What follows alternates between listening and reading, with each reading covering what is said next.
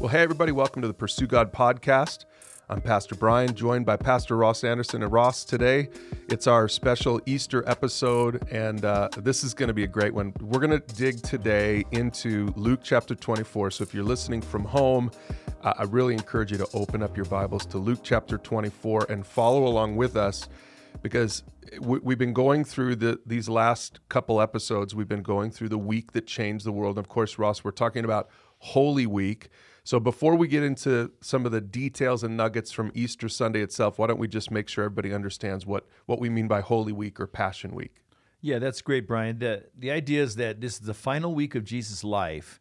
And so it begins on the previous week on Palm Sunday when Jesus makes his triumphant entry into Jerusalem, and he's hailed as the Messiah, the coming King, and the people have these expectations of him. Then all week long, he's in the temple courts in the most public places in Jerusalem, and he's teaching about his identity, his mission, and so forth, calling people.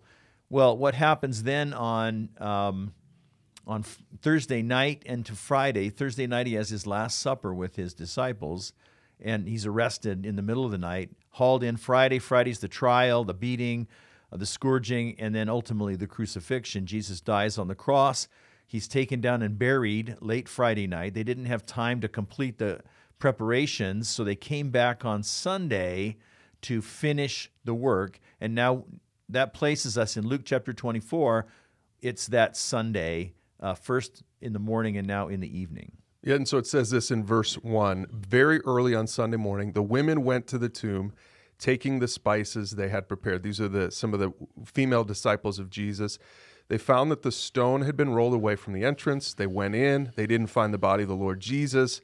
As they stood there puzzled, two men, angels, suddenly appeared to them, clothed in dazzling robes. The women were terrified and bowed with their faces to the ground. And then the men asked, "Why are you looking among the dead?" I love this line, Ross. "Why are you looking among the dead for someone who is alive?" What a great line. He isn't here. He's risen from the dead. It says, "Remember what he told you back in Galilee, that the Son of Man must be betrayed into the hands of sinful men and be crucified, and that he would rise again on the third day." I think it's interesting that they call to mind what he had already told them, because as we're going to see in today's episode, I think the disciples missed that, and not just the women. I think overall, the disciples, I think it's interesting for us today as modern-day Christians, we know the story so well. I think today we need to go back to the story and really try to understand it from the perspective of the disciples who didn't realize, I'm giving it away right now, they didn't realize that Jesus had to suffer and die. Even though he had told them, even though Scripture said that, the Old Testament said that, it appears that that's the part that they might have missed, that many of the disciples missed. Yeah, and it's interesting that he told them that at least three times that are recorded in the Gospels. Who knows how many more. But for some reason, it didn't sink in at all. And that's just a great window on human nature and how much we filter stuff based on our own expectations. We hear it, but we didn't get it. We're all like that. So I'm not surprised that they missed something big. Yeah, and then we get to this. So the women run back. They tell the other disciples, Peter and another disciple, they run. They see that he's gone. But up to this point in Luke 24, Jesus hasn't appeared yet. It's the angels. They've said he's risen. But they haven't seen Jesus yet. Nobody has seen Jesus yet. And Luke is the only gospel that tells us this next story that we're going to be talking about in this episode. It's the walk to Emmaus. And it says in verse 13 that same day, two of Jesus' followers, and these are not his 11 disciples, they're two other guys, two of his followers were walking to the village of Emmaus, 7 miles from Jerusalem. And as they walked along, they were talking about everything that had happened. So what would that mean, Ross? What were they talking about up to this point? Yeah, everything that had happened, that means the crucifixion, the arrest, the crucifixion, the trial. And we'll see a little bit later on when they explain to Jesus says, "Hey, what are you talking about?" And, it explains that they had heard about the empty tomb. Yeah. And they were trying to make sense out of everything that happened from Friday till today. Yeah, so verse 15 says, "As they talked and discussed these things, Jesus himself suddenly came and began walking with them." Okay, so this is the first appearance of the resurrected Jesus in the Luke story. but God kept them from recognizing him. So this guy's just walking with them, but they don't realize it's Jesus. And Jesus asked them, "What are you discussing so intently as you walk along?" And the Bible says they stopped short, sadness written across their faces. And then one of them, Cleopas, replied, "You must be the only person in Jerusalem who hasn't heard about all the things that have happened here in the last few days." And Jesus said, "What things?" And so this is now when they reveal what they're talking about. And here's what they said. The things that happened to Jesus, the man from Nazareth, they said he was a prophet who did powerful miracles. He was a mighty teacher in the eyes of God and all the people. But our leading priests and other religious leaders handed him over to be condemned to death, and they crucified him. We had hoped he was the Messiah who had come to rescue Israel. This all happened 3 days ago. And then they explain what happened when the women went to the tomb. So they knew about that as well. Now let's pause here for a second, Ross, because I think what's happening here is Luke is using this story really sort of to set up the details of the gospel. The detail, it's so important as Christians today. What you believe about Jesus is the most important thing about you. And so Luke is using this story to confirm what the early disciples believed about Jesus, even though we're going to see that they, at this point, had missed a really important detail as far as his identity and his mission. But in this little passage right here, we see 5 things that they're affirming about Jesus. Number one, he was a man. His humanity, yeah. From Nazareth. He's a historical figure who actually lived in a real place, yeah. And also, I think the doctrine that he was fully God and fully man, right? Which we understand about Jesus. Number 2, he was a prophet, right? They understood him as a prophet. Number 3, he was a miracle worker. Right. Number 4, he was a mighty teacher. So we've got 4 things. And then the last one is interesting how they say it. They said, we had hoped he was the Messiah who had come to rescue Israel. And that's what we're going to be talking about today is what was the Messiah, this Jewish concept of Messiah? What were they expecting from a Messiah? And up to this point, what did they get from Jesus, right? Because this is why they were sad. Right. And you could see it in verse 21, how their hope is framed. We hoped he was the Messiah who had come to rescue Israel. That he was, they saw him in terms of the coming Messiah promised throughout the Old Testament, and his goal, his role was to rescue Israel. And that's true, he did. But in what way? What's the meaning of that? And Jesus is going to reveal some really interesting things to them along the way here. I think it's very ironic, by the way, that Jesus said, they'd say, "You must be the only person in Jerusalem who hasn't heard about all the things that happened." And Jesus was really the only person in Jerusalem who had actually experienced all the things that had happened. Yeah. Right? The only firsthand knowledge, really. It's kind of clever. Yeah, and so here's the part in Scripture, Luke 24, verse 25. We finally see Jesus' response to this. And this is what we're going to pick apart a little bit, because I think there are a lot of great insights from this story on the walk to Emmaus and then the subsequent story that we have in Luke 24. Jesus' response to this, after they rightly articulated so many things about Jesus, but his response was this, verse 25, he said, "You foolish people, you find it so hard to believe all that the prophets wrote in the Scriptures," emphasis mine there. You find it hard to believe all that they wrote. Wasn't it clearly predicted that the Messiah would have to suffer these things before entering his glory? And then Jesus took them through the writings of Moses and all the prophets, explaining from all the Scriptures the things concerning himself. Okay, let's pause here and help people understand the significance of what Jesus is saying. What I see here, Ross, is he's saying to them, you've cherry-picked Scripture. I mean, I want to be charitable to them, right, but we do this too. Christians do this too. We look at Scripture and we pull out the Jesus that we want from Scripture. We highlight the verses that we like, the ideas that we like, and we ignore the ideas that we don't like. And apparently, the disciples, these two, and I think the others as well, didn't believe all that the Scripture said about Jesus. They believed a lot of it. What did they miss? Well, they missed his suffering. Jesus points out in verse 26, look, here's what was clearly predicted. The Messiah would have to suffer. all these things before entering glory. They didn't see that. And I'm with you, Brian. I think we do a lot of cherry picking, but I think there's also something else that's at work that's maybe a little bit deeper, a little bit more challenging to us, and that is we all have a grid. We all have a perspective, a set of lenses that we're reading Scripture through, and it might not be intentional that we're saying, oh, I don't really like that, I'm going to set that aside. It may just be that our perspective based on our culture, based on our life experiences and so forth, is that we tend to focus on certain things and ignore other things. Just not that we're consciously ignoring them, but that we haven't really paid attention to the significance of certain things because they just don't fit in our predetermined grid that we come to Scripture. That's why it's really, we're going to see later how Jesus had to open their eyes. That's why it's really important for us to have our eyes open, to be illuminated by the Holy Spirit when we read Scripture. But I think it's also important to read other people interpreting and understanding Scripture and reading commentaries and so forth. So I'm going to come to Scripture and let the Holy Spirit speak. And then I might read some other people's insights to say, oh, I missed that. And even people from outside my culture to say, oh, I'm not going to read this the same way that maybe a Christian in Africa or Asia would read this because I have, certain blinders on. Yeah, that's a good point. We just finished up the Prodigal series, and we saw there were so many insights in that series, even for me, that came, and I'd heard that story 100 times, that came to me because I'd always read that story through a Western grid.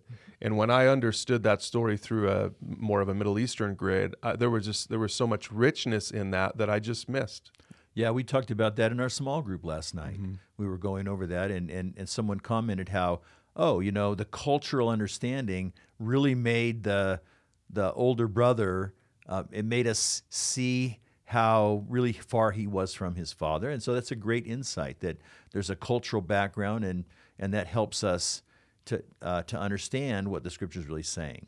Yeah, in fact, let's just pause for a second and speak to our listeners in the Bible Belt. If you're listening from the Bible Belt, it's such there probably is a different grid that you have as you approach Christianity and probably as you approach politics because of what you've always known, because of what you were taught, because of the culture around you.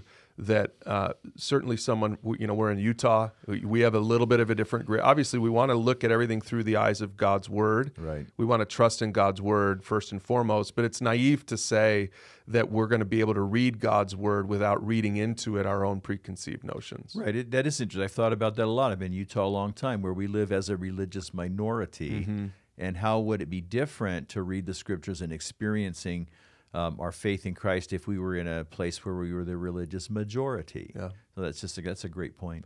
Now back to this story. So Ross, let's be clear. What would have been the grid that the disciples had up to this point? Yeah. So they're thinking about the Messiah. Jesus mentions suffering. He mentions glory. They're thinking about the Messiah in terms of the glory, that he's going to come. The Messiah was a descendant of King David. King David represented the golden age of Israel. He and his son Solomon, where they were conquering all their enemies. David was a warrior king, so his job, so to speak, that God gave him was to conquer and set up the security of Israel as an independent nation. And so they're thinking in terms of what it was like back then. They're thinking in terms of very physical terms, very cult battle, prosperity, very much this age, this life, this world that we live in. And so you can see how many people in that time frame historically were trying to throw off the yoke of Roman rule and to reestablish their independence, that they're looking for a Messiah who's going to do that. And we find evidence of that in the Old Testament. You can read the Psalms, you can read many of the prophets, and there always is that thread of those days will return, rescue, Messiah, kingship, all this language. We can certainly find that throughout the Old Testament, and they did. They found that. They weren't making that up. They weren't making it up because that's there, but they were misinterpreting it because they were viewing it through a certain grid that it turns out was wrong. So the passages were right, it was still scriptural, but their interpretation of it was wrong. And so in verse 27, when it says he took them through to the writings of Moses and all the prophets. So we're talking there about the first 5 books of the Old Testament, and then the prophetic books in the Old Testament. Right, which to remind the listener that in the Jewish classification, the historic books are called the early prophets, and the writing prophets, Isaiah, the things that we think of as the prophets, those are called the latter prophets. Right. So this is really includes all of the history, King David and all the rest as well. I see. That's included in Jesus' exposition here. And so it says that he took them through all of that, which is interesting. It was a 7-mile walk, so this was Couple hours. Yeah, this might have been a couple-hour conversation. Oh man, that would have been so cool to be there for that, where he just brought them through it, explaining from all the scriptures the things concerning himself. Couple of things and then a question for you. Number one, how cool is it that Jesus would take the time for 2 relatively obscure followers to share with them? I think it shows a personal side, Jesus' heart for people. It's a great example of that. But number 2, what types of scriptures, just quickly, Ross, what types of scriptures would he probably have been bringing them through? Right. You can look at specific passages in the Old Testament, Isaiah chapter 50, where it talks about he's beaten for us. Isaiah chapter 53 is the most famous, where he bore our stripes, so that we could be healed. He is the lamb led to the slaughter. Zechariah chapter 10 talks about they one day will look upon him whom they pierced. So there's several indications of this, but by taking them through all of the scriptures, basically, I don't think Jesus is just popping out some proof text. I think he's showing them the whole tone and tenor, the whole big story.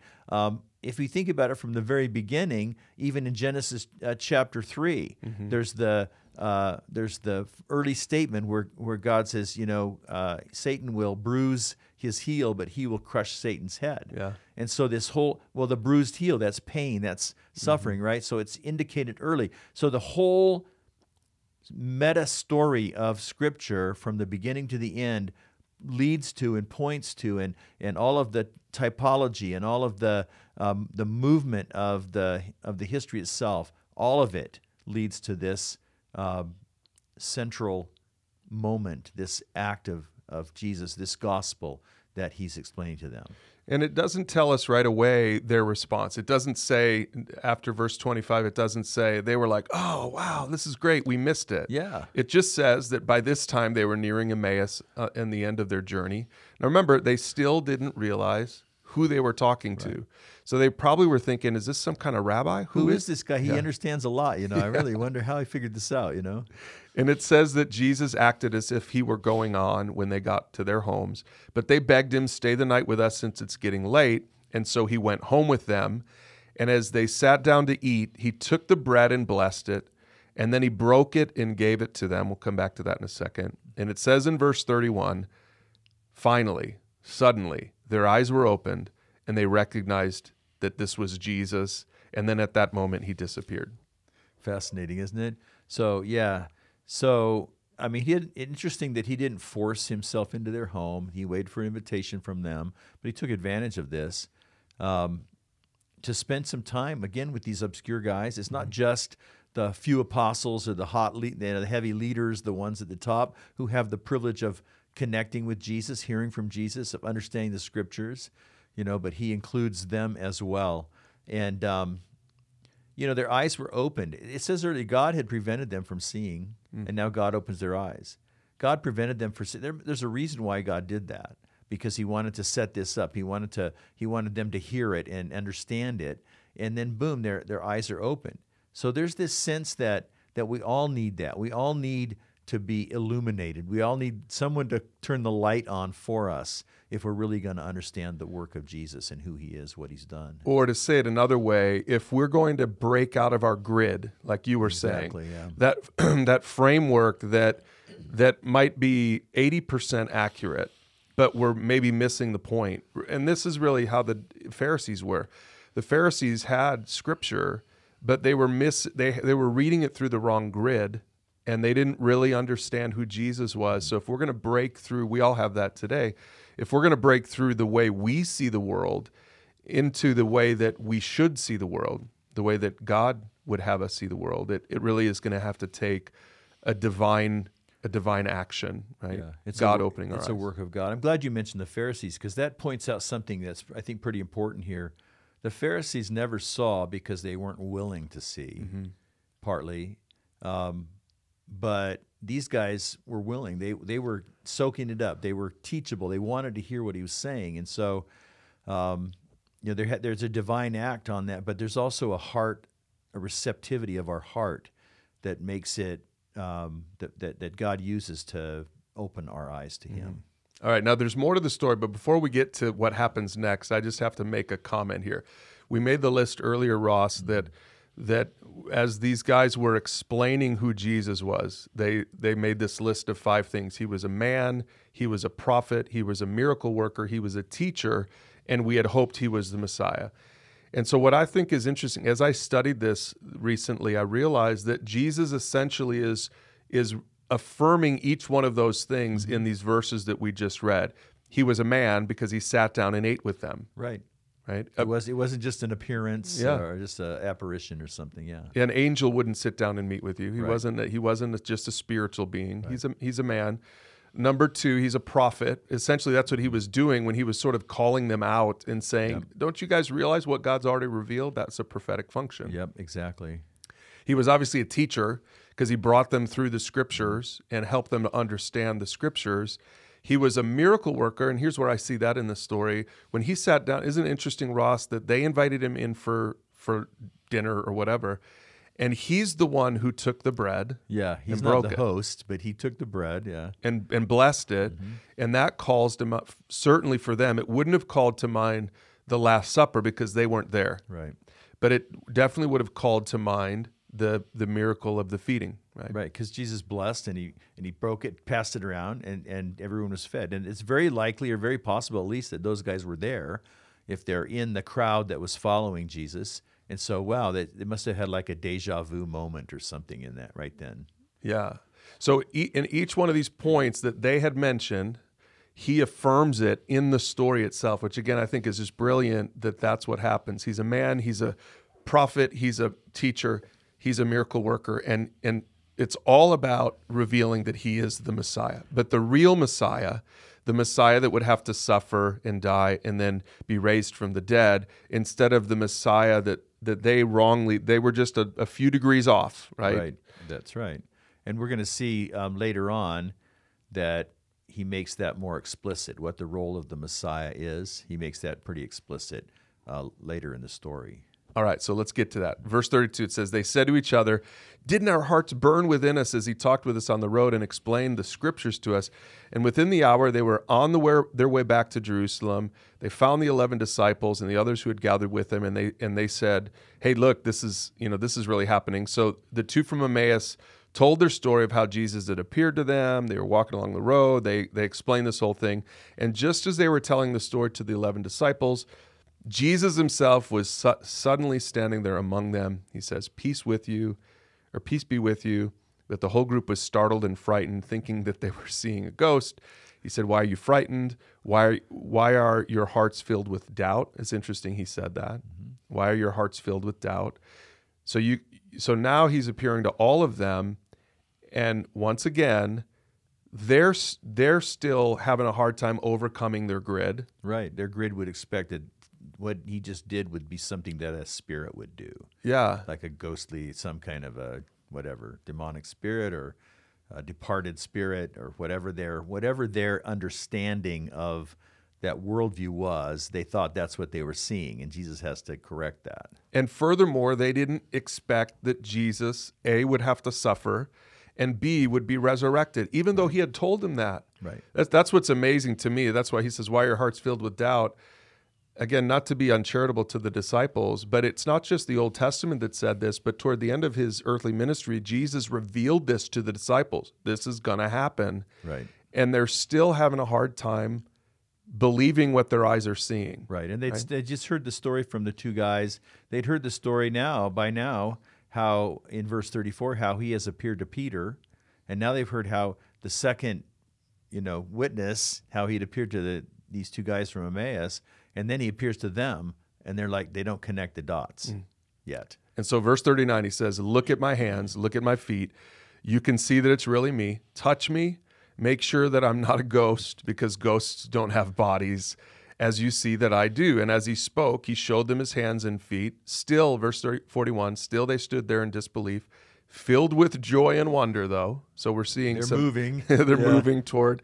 And then he asked them, do you have anything here to eat? They gave him a piece of broiled fish. He ate it as they watched, which is interesting, Ross, right? So this speaks a little bit to the resurrected body of Jesus. Yeah. There's a number of things here that speak to that. It's clearly him. He's got the wounds from the nails in his hands. They recognized him at Emmaus. They recognized him here. So it's clearly him, but he's also clearly a different body. I mean, he still eats. He can still eat. I don't know if he had to eat. Probably doesn't need to eat for sustenance. But he suddenly appears out of nowhere, like he walked through a closed door or something like that. So it's a supernatural body. It's still the same body, but it's transformed into some kind of supernatural qualities or characteristics. But it's not a ghost. Jesus' resurrection is not a spiritual resurrection. It's a bodily resurrection. Which, again, side note, not really a side note, but a theological note on this, then that informs us then about our own resurrection. That's a great point, yeah. Right? That we will be, which Paul talks about later on in some of his writings, that we will be resurrected, and that he was the first, Jesus was the first. And so we come back to scriptures like this to try to piece together, what will that resurrection be like? Will we recognize each other? Probably we will, because they recognized Jesus. They saw Jesus. Right. So there's some connection between his earthly body and his resurrected body, and yet there's a difference between his earthly body and his resurrected body. Right. Great point. So then in verse 44, Jesus said, when I was with you before, I told you that everything written about me in the law of Moses and the prophets and in the Psalms must be fulfilled. And then verse 45, here it is again now. Then he opened their minds to understand the scriptures. And that's a verse that just, Ross, really jumps out at me. It's reminiscent of what he had done for the eyes of the other two disciples. He opened their eyes. But now for them and the other 11, he opens their minds. Explain that. Well, I'm not sure that, I think there's a natural and a supernatural thing going on here. The supernatural thing is the capacity. We mentioned the word illumination. That's the theological word for the work of the Spirit, or the work of God upon our intellect to allow us to comprehend things that are infinite or beyond us, or a spiritual realm or nature. But I think he opened their minds. There's a natural thing too. He could very well, it doesn't say it specifically, but he could very well have taken them through the same conversation he took the guys on the road to Emmaus. And so he maybe opened their minds just by explanation, so by illumination and by explanation. I think probably that's how I would surmise this happened. So now I'm going to push back, because what I read, you might be right, but what I read here is that there's something he does in verse 45, and then he explained it, and then he said, now you might be right, but I like, maybe I'm a little bit more of a spiritual, maybe that's showing my grit a little bit, right? that there's a spiritual thing happening for him, which we know is something that has to happen for all of us. There's a spiritual thing. He gives us what did Paul say in, was it 1 Corinthians? He said that the minds of unbelievers are darkened. It's like there's a veil. They can't even understand it, because these things are spiritually discerned. Perceived, yeah. And so that's what I read here, is I read that there's a spiritual, for all of us, I don't know if you've ever, for me, I've tried to share the gospel with people, and it was like, it went in one ear, out the other. Talking to a wall. Yeah. They weren't ready for it. They're, whatever, I remember when in my younger years, one time I shared I was at a food pantry. I shared the gospel, and I'm telling you, Ross, it was my best gospel presentation that I've ever shared. And this person just took their food and left. Yeah. And I was so discouraged. The next people that came in, I butchered it. It was terrible. I still shared the gospel, but it wasn't very good. And these people wept and received Jesus. Yeah. That's a great point. I remember the first time the gospel was formally shared with me as a young adult. Somebody went through a booklet, and so they got all the facts right, and it was right there in print. Yep. And it might as well have been written in Mandarin Chinese. Right. To my level of understanding, I wasn't capable. Which is a good thing to remember for Christians, but for any preachers listening, something that when I early on in my ministry, I used to feel this pressure that if I didn't just say it just right, if I didn't get it just right, then it was all on me to present the gospel and to change someone's world. And what an arrogant thing to think. I think I realize now that it's still my job to do my part and to do it as well as I can. But really, I can't open someone's mind. That's a spiritual thing, and this is what This is what I see is happening here in verse 45. Definitely, that's part of it, at least part of it, if not all of it. Yeah. So he opened their minds to understand the scripture, and then verse 46, and then he said, "Yes, it was written long ago that the Messiah would suffer and die and rise from the dead on the third day. It was also written that this message would be proclaimed in the authority of his name to all the nations." So now we're starting to see a tip of the hand to what's going to come in Luke's next book, Acts, that the gospel would be proclaimed in the authority of his name to all the nations, which is what we see revealed in Acts, beginning in Jerusalem. And here's the message, and I want to finish with this, Ross. The message is that there is forgiveness of sins for all who repent. So finally we get to now what we would call the gospel message, because up until now it's just the facts about Jesus and his messiahship, that he would have to suffer, that he would have to die, and that sure enough, he rose from the dead. But this now is where the rubber meets the road, because this is the message that we as Christians bring to the world. And this defines what the messiahship meant, right? When it said you're going to redeem Israel, they were thinking politically, militarily, but this, he finally nails it in terms that everybody can get, that what that means for him as Messiah was that he's going to accomplish forgiveness of sins for everyone who turns to him. So here's the gospel in a nutshell, really, like you said. And I would just point out, too, here before we move on, that this is, you can't separate, this is the thing that Jesus wanted his people to understand. Core things he wanted them to understand. You can't separate that from, part of that is the mission that he gave them. If this is true, this is who the Messiah is. Part of his messiahship as the king is he then sends his people forward with the message about him. You are witnesses of all these things. A witness was a Greek term to mean someone who's testifying in court. So that's different from a spectator. They weren't just spectators, but they had an obligation to share what they had known, and he gave them this purpose. It's not just, oh yeah, now I understand who Jesus was, I can trust in him or whatever, but in implication of who he is that he creates a movement to share that with the whole world. Yeah, and Luke's follow-up book to the book of Luke is the book of Acts. Many people don't realize that, in fact, theologians call it Luke Acts, right? That it's one book, essentially. Luke with Acts, same author. But in Acts, Luke reveals how the disciples were witnesses. They were empowered by the Holy Spirit, like Luke says right here in chapter 24.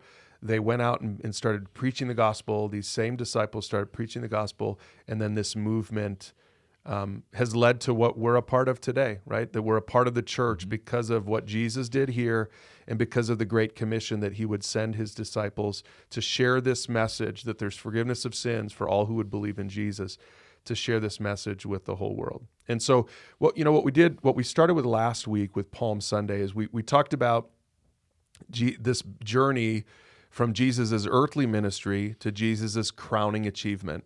And that's really what Holy Week has been about. It's that final week that bridges the gap from his earthly ministry to his crowning achievement. And I want to just make it clear today, the crowning achievement of Jesus was to conquer sin and death. That's what he did on the cross. And then number 2, to establish his rule in our hearts, right? By forgiving our sins. And then what he does is he establishes rule in our hearts. It's not just a cheap message that the grace of God allows us to go live however we want to now, but that really what he did is this forgiveness of sins that we have now makes us new people from the inside out. And now we look at the whole world differently, and we act in it, we behave in it differently. If he's Messiah, that means he's the king. Kings are to be obeyed, and so that's not just words that we live for him. He sends us on mission with him. We see that he has a high view of Scripture, so that the Bible helps us understand everything that he wants from us. And above all else, what we see today, too, is that, wow, he's alive. He's alive today. Now, next week, we're going to start a 6-week series that we're just calling the Jesus Way. And we're going to go back now, starting next week, and we're going to see what Jesus actually taught about how we should live. Now, in light of the resurrection and forgiveness of sins, we're going to go back to Matthew chapter 5 and 6, the Sermon on the Mount, where Jesus reveals these 6 antitheses, where he says, you have heard that it was said one thing from the Old Testament. So we're going to kind of go back to the grid, that they had a grid, they had a way of understanding the Old Testament. And now we're going to look at what he said in Matthew 5 and 6 in light of what he really meant. Because he said, you have heard that it was said this thing, but I tell you a new command. He gives them a new commandment.